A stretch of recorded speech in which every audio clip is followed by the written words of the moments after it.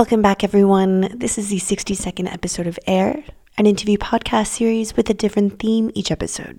This is also the last episode of 2023, and I'm so grateful for what's been an incredible year of episodes. I've met and spoken with some fantastic musicians, including 2 jazz artists, which was new for this series, and a bunch of my favorite ever DJs. So I'm happy to say that Air's audience and play count has gone up since last year, but on top of that, I feel more and more like I'm making something of value. Thank you all for your ongoing support, and I can't wait to show you what I've got in store for next year. Just before we get started, a quick reminder that you can follow us on Instagram at @_airpodcast or support us on Patreon at patreon.com/airpodcast. On to this month's episode, which welcomes Russian producer, composer, live performer, and sound artist Dasha Rush.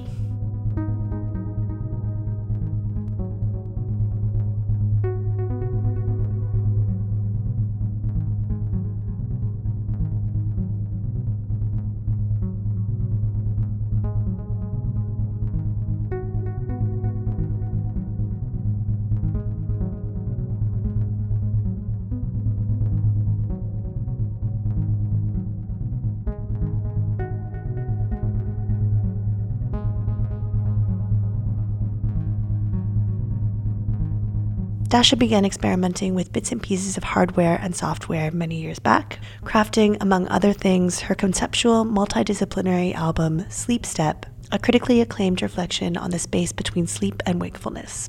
She then started pushing the boundaries of music and art, exploring the visual realm through AV projects, performance, and art installations, including the use of spatial sound, generative imagery, light, and even dance performance.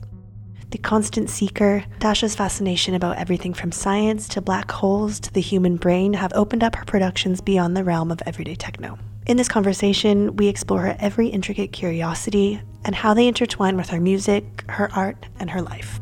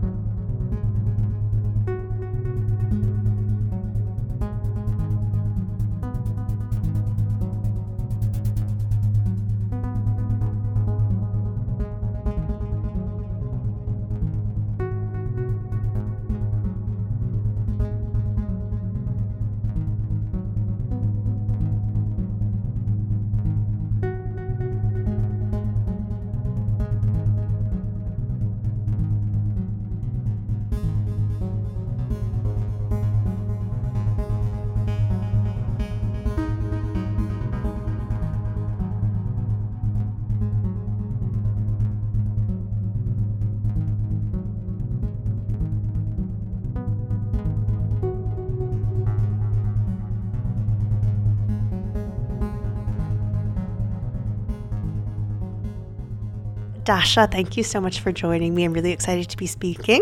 Hello. Yes. Thank you for inviting me. So I know that a lot of your AV shows and your performances are based around science. And I was reading in one of your interviews earlier today that your interest in that topic is simply because it's something that makes you feel alive, that makes you think, and that makes you curious. So I would love to know a bit more about what is making you curious these days. In generally, yes, of course, science make me curious because, it's like an attempt to give an answer how everything works. Nowadays, actually this year, I'm slightly, I wouldn't say less curious, but somehow a little bit more focused on the human side, emotional side, how we, proceed to the world with simply feelings, I would say. The last album is more of a contemplative part where you just sort of become one and process it quietly without actually reaction.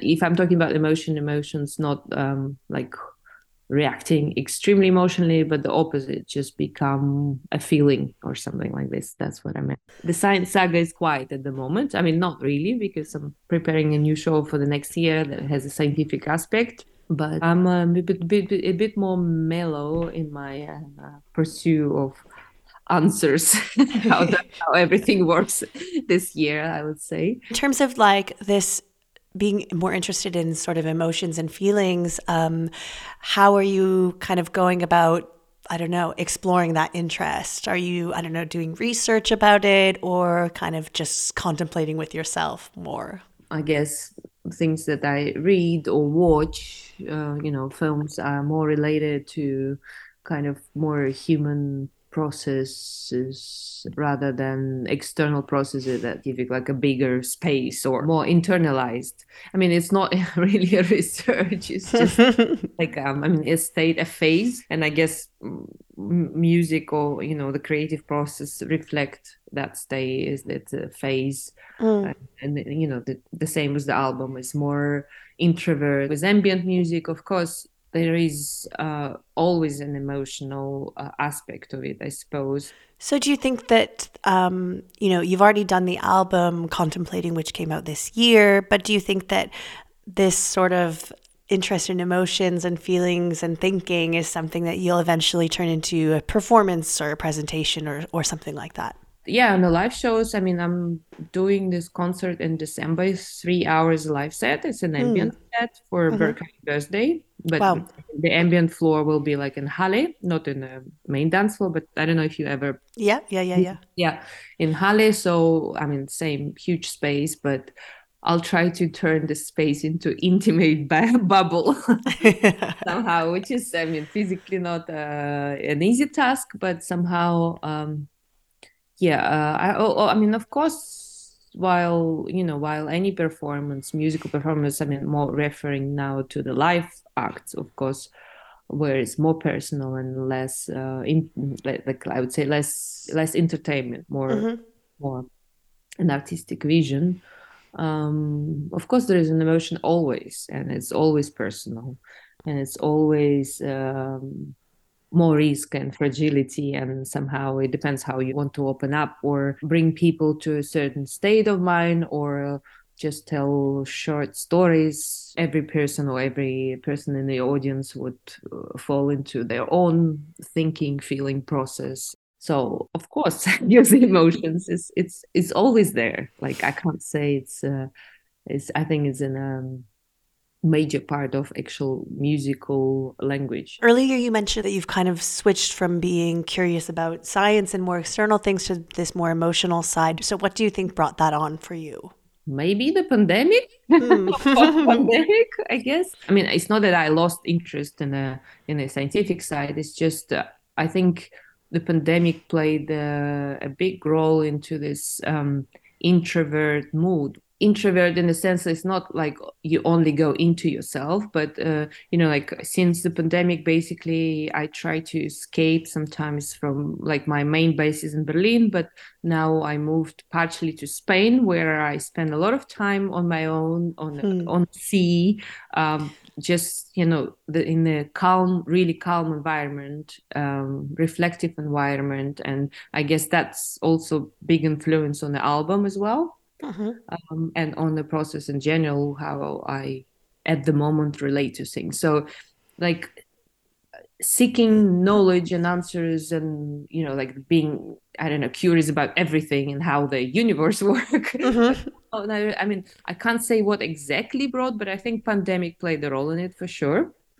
Where just we all were confined with ourselves, and there was less interaction. I think it's just naturally I felt like, okay, I am interested, or it's not that even it was a conscious process. I think it was like a more natural process where you just try to explore the inner perspective on that, just state of being where there's nothing, no triggers, or those triggers that you cannot change, you have no impact on it, or somehow, yeah, something like that, I guess.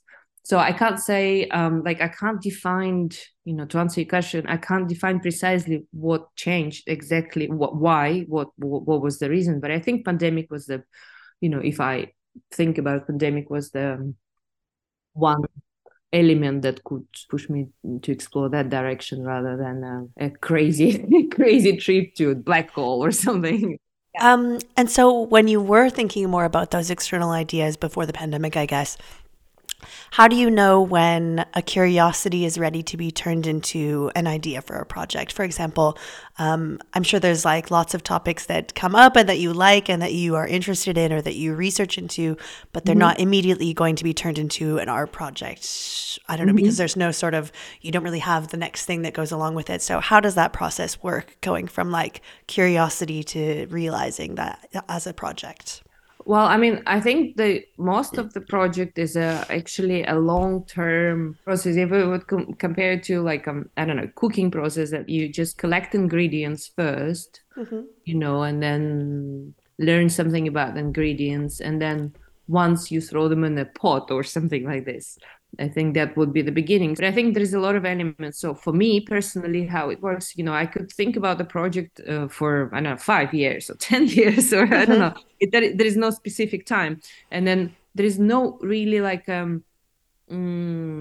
let's say, a precise moment where I say, okay, now it's becoming a project. I think it's a slow process. Well, for me, the only thing I could say, it would be a trigger where I would, ensemble some sketches or something I want to do, and then like a technical aspect would come in, like say, okay, how can I realize that if we're talking about AV or something else, or like a project with a Buto dancer or something. Then once you connect to like a external media, which is like a technical aspect or even a logistic aspect, like for example, well, I would give a concrete example, maybe it would be better. So there is this project that I'm kind of working on it for a while. It's called hypothetically personal. It's an audiovisual project, and basically I was just doing little things, and then my agent would say, so how's it going, how's it going? And I was like, yeah, it's going slow. And then there was a specific interest from a curator from Spain, because we talked about it briefly, but then he said, okay, so when is going to be ready? Because I want to present. And I'm like, I don't know when it's going to be ready. So they basically gave me a deadline. Yeah. And that's where probably, like trigger from outside would say, okay, now I really have to concretize the whole idea, the technical process, everything what I need. So it's kind of a booster somehow. So that's, I think a lot of that works for me that way. And what about for an album? Because I know you're quite conceptual with your albums as well. So is it also kind of the deadline looming that really pushes you to get moving on it? For the album, like for the previous album, Sleep Step, for example, no, it was just like I felt like, okay, that's done. Yeah. Somehow, it was an opposite thing. I was just writing, and then somehow it took form, and I was, I don't know, content with it. And I said, okay, well then, here it is, it's ready. And then I show it to Carsten Nikolai, and he's like, yeah, absolutely, I want it, and so on. For this album, actually, this album was already finished by the end of pandemic. Okay. Because I think that's my pandemic album. It took a while before, like the label, we talked with the label, and they were like, okay, so let's resume. Wait a bit. I need to sit on it. And I did change few things, the year after. So that's why it took actually longer, because it was ready by 2021. But, the release is 2023. So we took time. I needed to sit on it. So I think with the audio album, it's more of a my decision, I would say, when it's ready. But still, I guess, like the label would say, yeah, come on. It's also still, I think, in the external trigger where I would say, okay, now I let it go. It's finished, it's finished. But it's simpler with the audio because it's always personal. So I decide, okay, it's almost done. Oh, it's done. Other project is, I think the external factors also play a little bit bigger roles. Like I have a deadline and the premiere is set and it's already announced and tickets are on sale. So right. You got no choice. Yeah. So I think, sometimes you need a little push from outside to think. Sure. The creative process is just a long preparation, long cooking process. And somehow then the guests coming say, so it's just, your soup is ready. And then you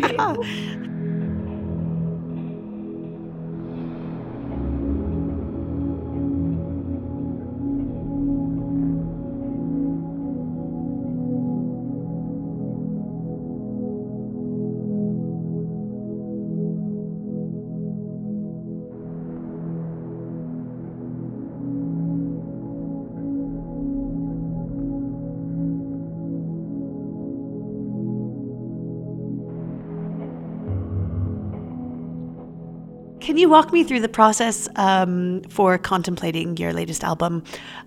Was there like a starting idea and then you sort of bring in, the instruments and everything else that you wanted to go with it? Or is it the opposite? You have the sounds in your mind and then the concept comes along later? No, I think I always like for the albums, I always have the concept before. And I mean, contemplating is less conceptual than a sleep step, for example, because sleep steps, I would follow really like my precise idea of this little fairy tales that I would dedicate each fairy tale to someone and so on. With contemplating, because it's more related to feeling, it's not even if feeling is a sentiment. Like it's something between feeling and sentiment where I told you that I spend a lot of time in this quiet place on the sea, so the technically I had this idea where I want to transpose my sentiment and feeling into that soundscapes where it's super minimalist. It's not the music that challenge you or like wake you up or something. The music that envelopes you, and it's just you go under your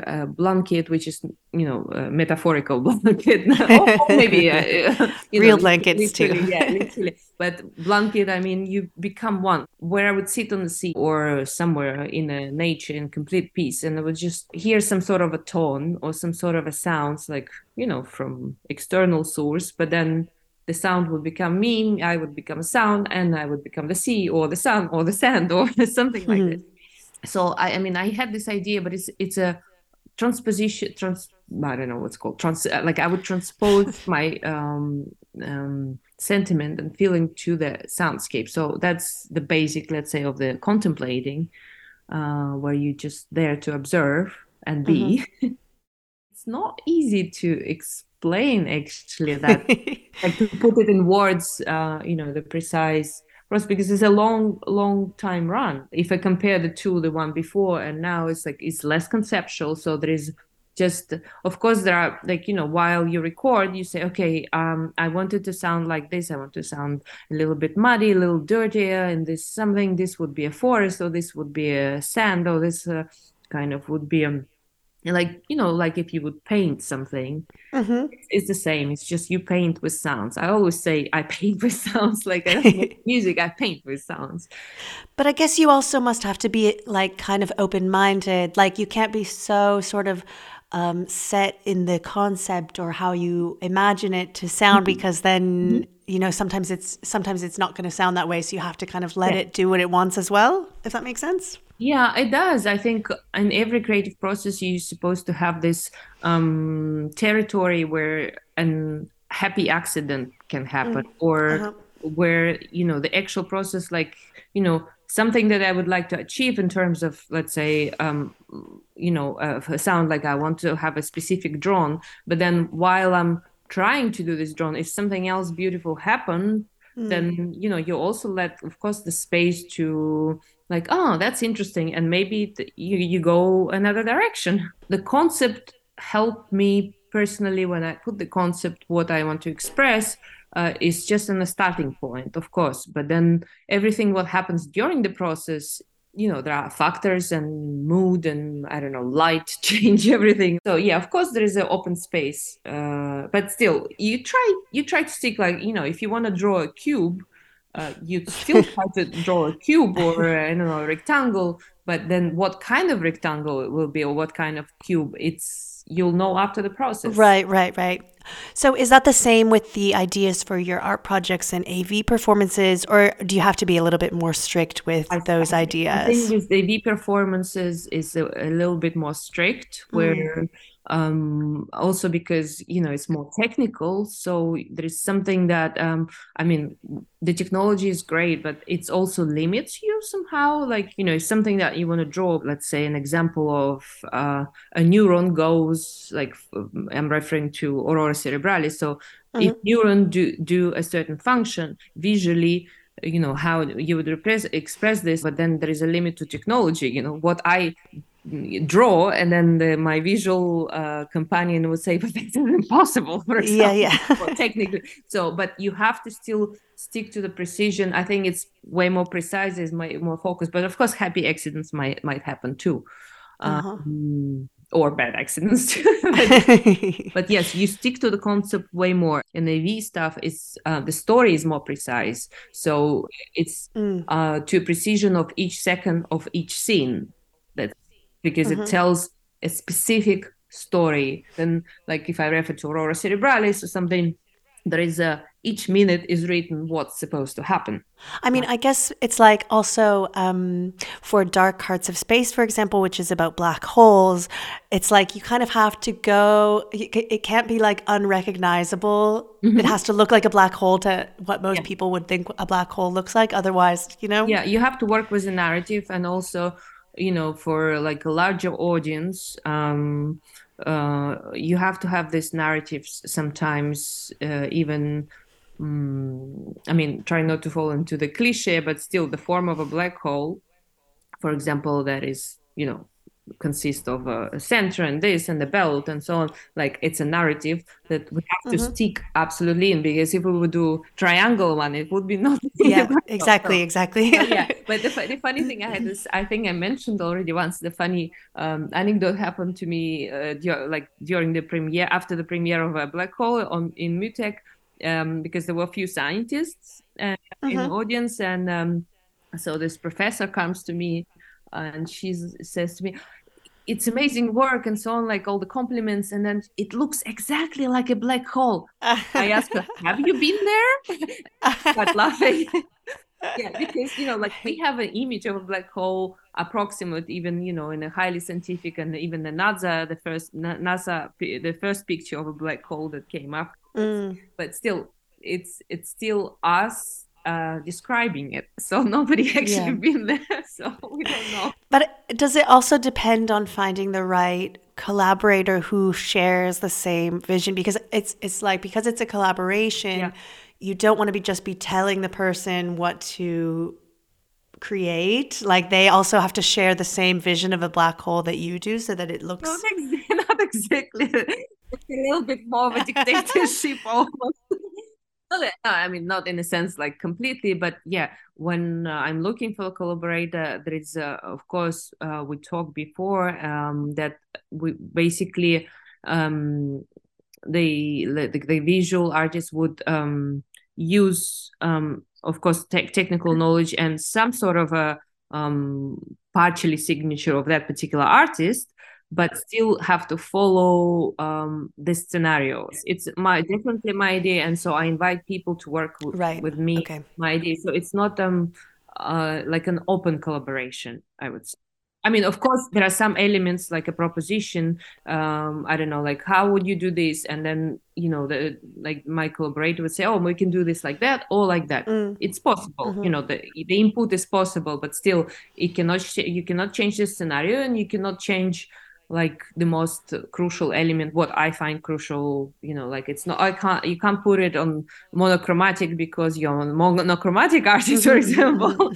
No, it has to be that certain color or something like this. Like it's still more written project. So, but I mean, I've done some free collaboration where we just play as well. It's a different type of show. When you were working with Stanislav to create the visuals, I was reading that it took a really long time for you guys to understand each other's ideas, even though you both speak Russian, but it was sort of like this whole new language that you had to get used to. Can you talk a bit about that? Yeah, I mean, the first project when we met, I invited Stan to do the Antarctic Tact.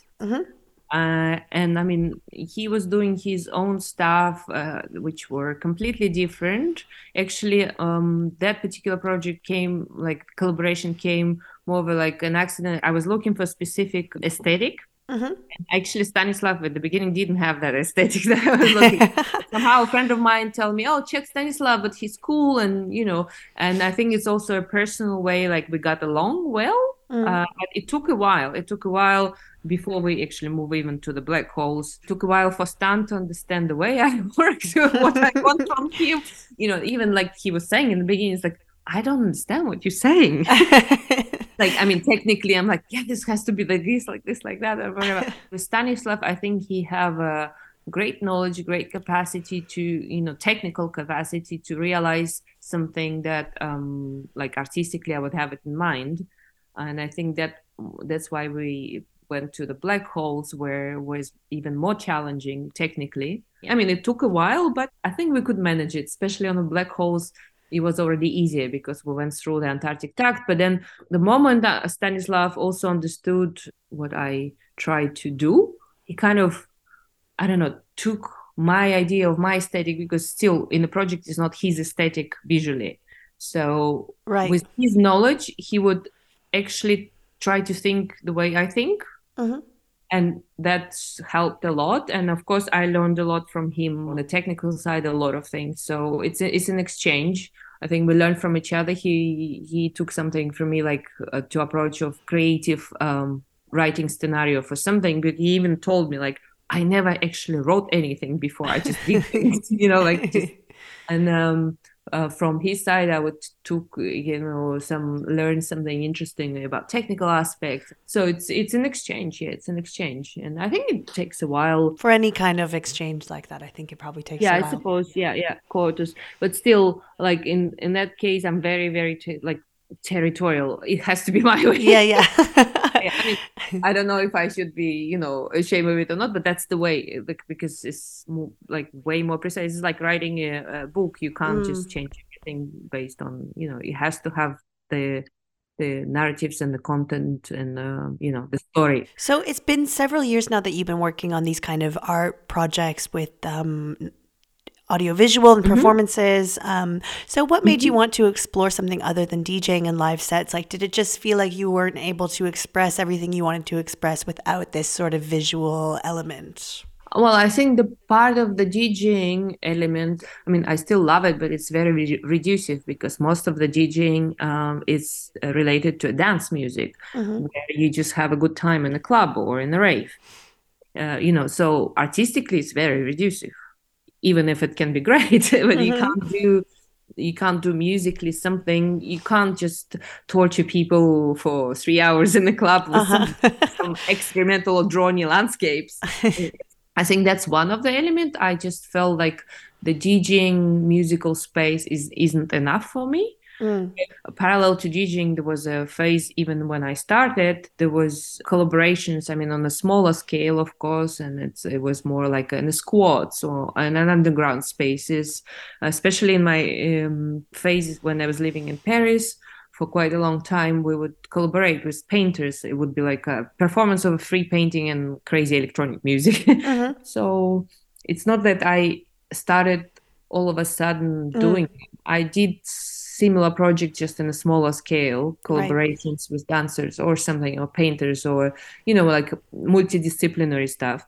They were just not so, like known or something. Also, like what I was saying earlier about the trigger, since the atonal, for example, start, that first project, let's say really ensembled, really thoughtful project, Antarctic Duck, where, like I think I expressed myself, like in the beginning when it came out, I was inspired by a space itself, by Kraftwerk. Right. Sure. And actually, even the initial idea of that project was way more complex technically. I wanted to freeze the whole Kraftwerk, the whole beton would become ice, but technically it was too expensive. The external trigger came like, okay, here's Kraftwerk, here's the proposal. Even though I thought about it before, but then, like I told you, I mentioned how it worked. Like there is a cooking process, but then I need a space where I could, for example, explore this idea and try to finalize it. So that was Kraftwerk. I wonder if it's also like maybe not a struggle, but a challenge for you, because for example, with DJing, it's like there's only so many ways that you can DJ, whereas with something like your Aurora Cerebralis, there's like a million ways that you could represent the human brain. For sure. You know what I mean? There's so many choices. So is it challenging for you to kind of have to make those choices of how you want to work visually with an idea? Yes, of course, but it's not only challenging in terms of how I would express it. I mean, that's the creative process of it, but also challenging in terms of all the things to set up for it and find the budgets. And for the DJ sets, I actually, personally, I don't have to prepare much. Of course, I make my selections and stuff, but it's a minimum of work. And But also it's limit what I said, as much as I love it, it's still limited to a certain specific type of musical freedom, where it's a dance music. It's not new for me, but I still want to explore more and challenge myself, also making music not only for the dance floor but for something. So of course it comes like still in my personal story, it still comes from a musical aspect, but then the need to add the visual aspect to make idea more concrete, more complete, and also for the audience that are not specifically interested into let's say drawn music, to understand what is it about. The visual elements are actually very important, because it brings music to a next level, or next level of understanding or curiosity. Because imagine if I would play a drawn music or some sort of weird ambient, some people would not even perceive this way that it's about Antarctica. So the visual element helps, and it's challenging, in many, many ways. How do I bring the idea? How do I construct the idea? Technical aspect, even financial aspect. So it's a lot of work, but it's also very interesting. Yeah, and I guess also in terms of the imagery, what you were saying about the drone, sorry, that it has to be it can't be like so left field that people aren't interested. I guess the images also can't be so sciencey or intellectual that like non-science people would still find them interesting. Yeah, true. I mean, you can go scientific, but still it's an artistic representation. So yeah, exactly. We're not writing formulas or mathematical explanations. Yeah, exactly. Where you make an artistic version of something that you want to talk about that relate to science. And I'm not in a position to have a scientific lecture. As an artist to bring interest to a subject, or talk about the subject, but still in an artistic interpretation, of course.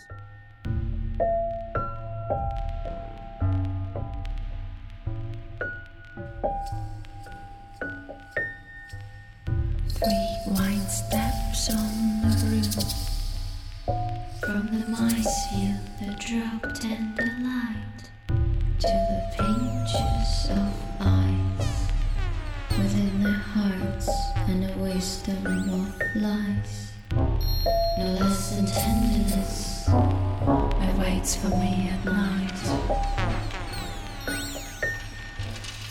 replacing that platitude.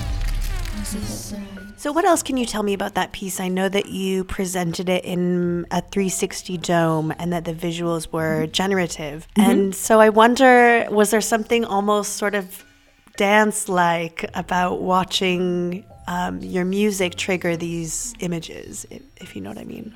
Mm-hmm.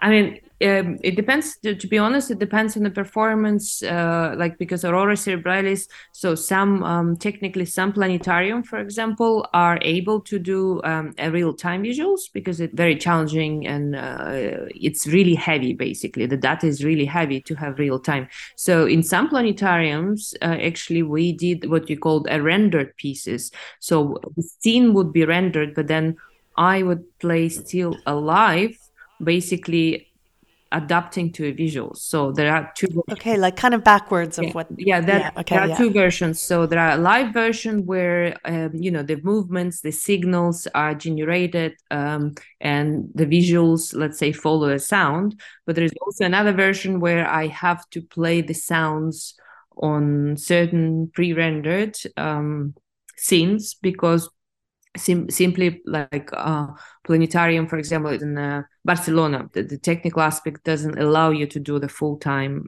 generative real-time. We have to adapt to technical aspects. But for example, the scene is written, but then what exactly happens, it follows the path, but then a little details like the movements or the color or the density or the intensity or the speed would change probably real time or something like that. But the actual content is still there already prepared. Do you like that kind of unpredictability that comes with playing those kinds of shows? In the visual aspect, not always. Yeah, not always. I mean, Yeah, I think it's something due to the perfectionism or something. Yeah, not always, but actually in the music, I love real-time jamming where anything can happen for the good or for the bad. Probably because I think in the visual aspect, I probably am feeling less secure or something like that. Not 100% yet my domain. The new visual AV show, I'm doing it completely by myself. It's not a collaboration. So that visual aspect, maybe I still have some uncertainty. Of course, I still have some uncertainty in musical stuff, but I think like jamming, for example, the experience like Stur we did last year, organized by SPDJ. There was 5 of us for 7 hours. We would just jam. We didn't know what's going to happen the next second, and not even all musicians were knowing each other before. So I absolutely adore that space where you're ready for whatever. Yeah. I mean, is there kind of like this intensity or excitement in playing live like that you can't get from AV performances or art projects? I don't think it's even technically possible to have a complete improvisation on AV performances.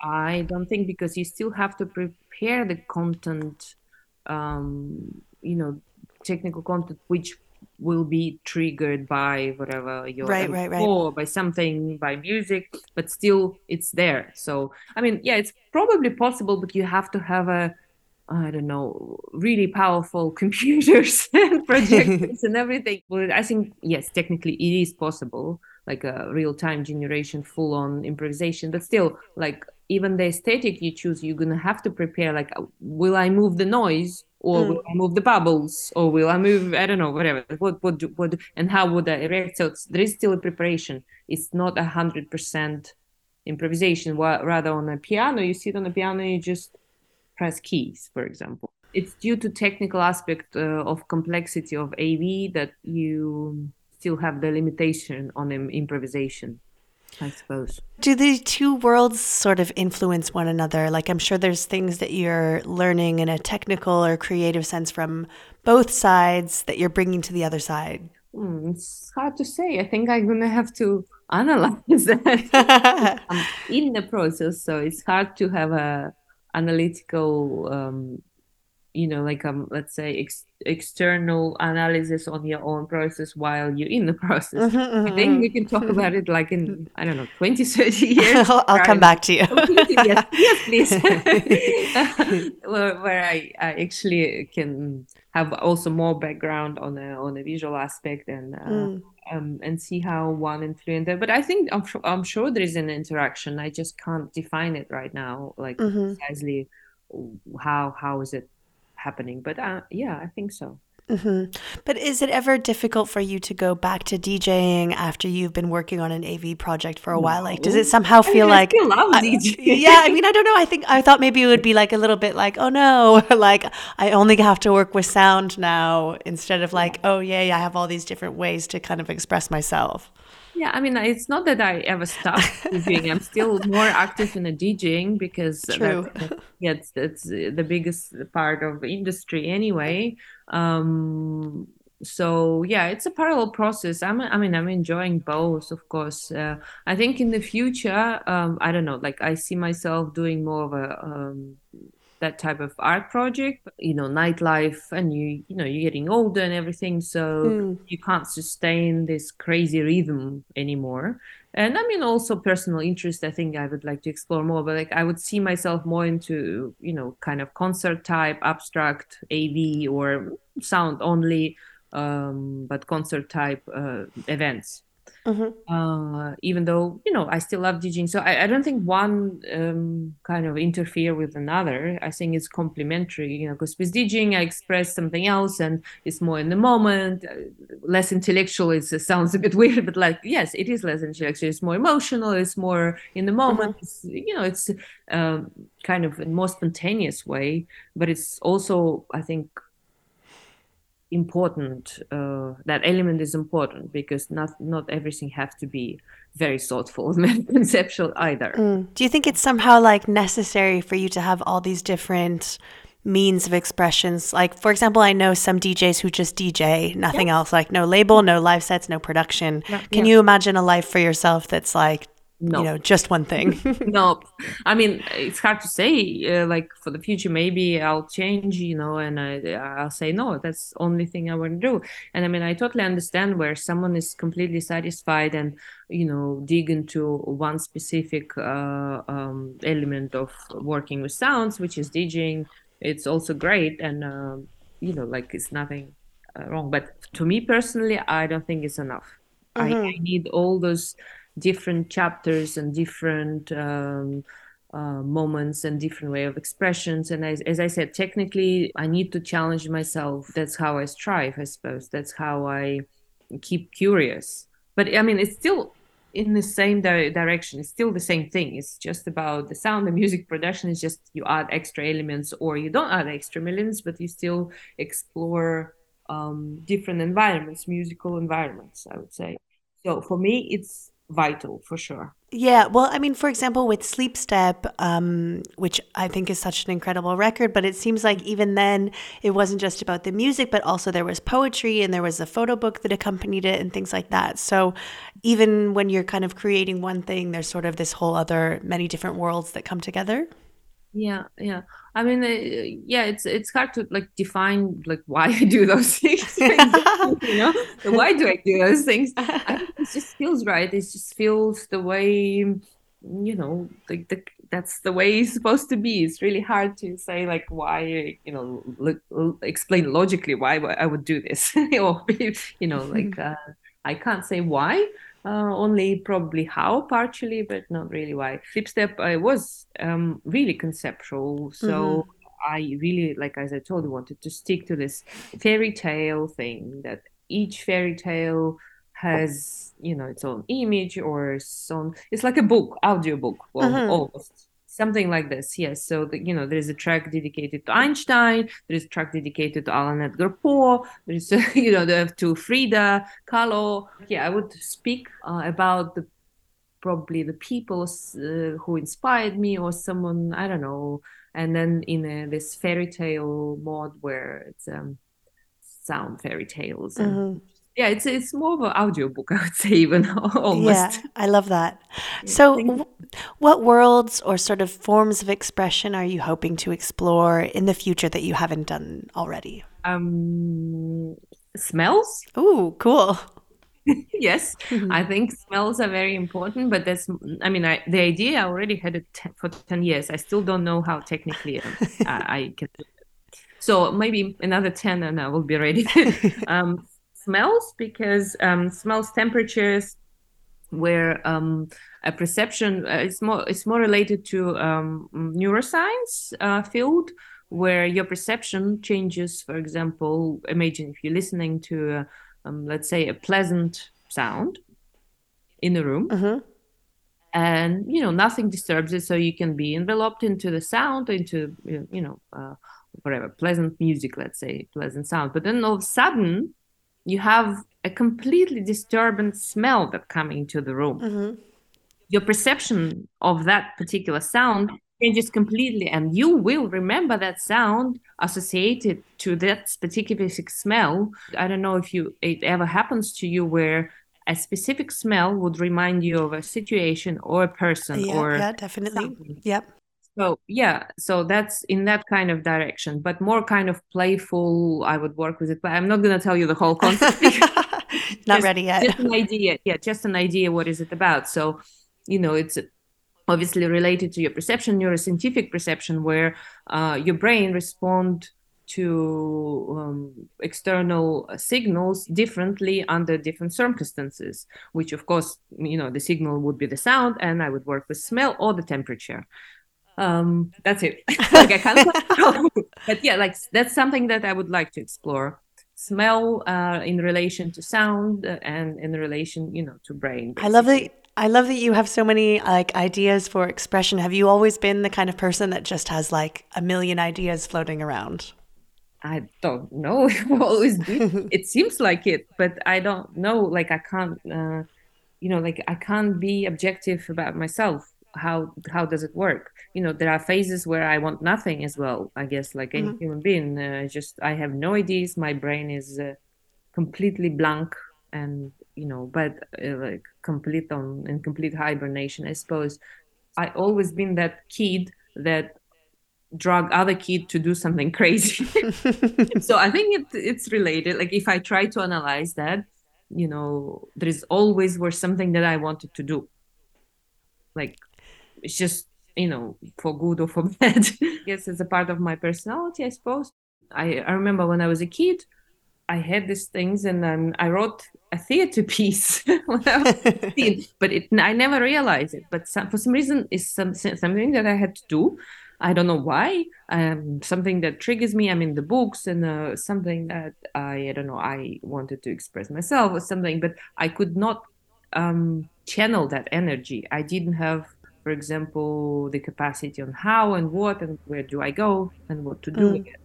So I think the older we grow, like now I have a little bit of experience. Now you just have all the ways to express them. Yeah, and find a way to canalize, to channel that, that noise that happens, and write it down. Like I would say, because I think everybody think about millions ideas every time, and I think writing it down somehow helps to channel them.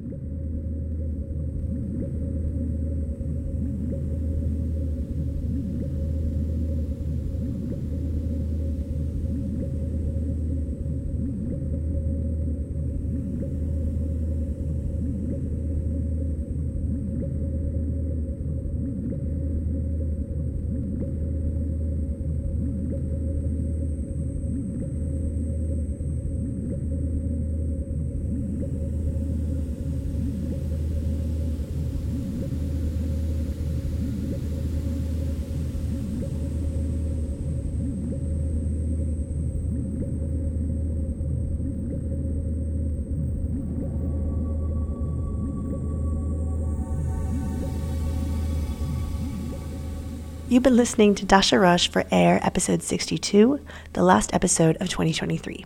Join us again in 2024 for more interviews, and we'll be back on the last Wednesday of the month, so check back in January for another episode. Until then, remember you can follow us on Instagram at @_airpodcast or support us on Patreon at patreon.com/airpodcast. Happy holidays, everyone, and see you in 2024.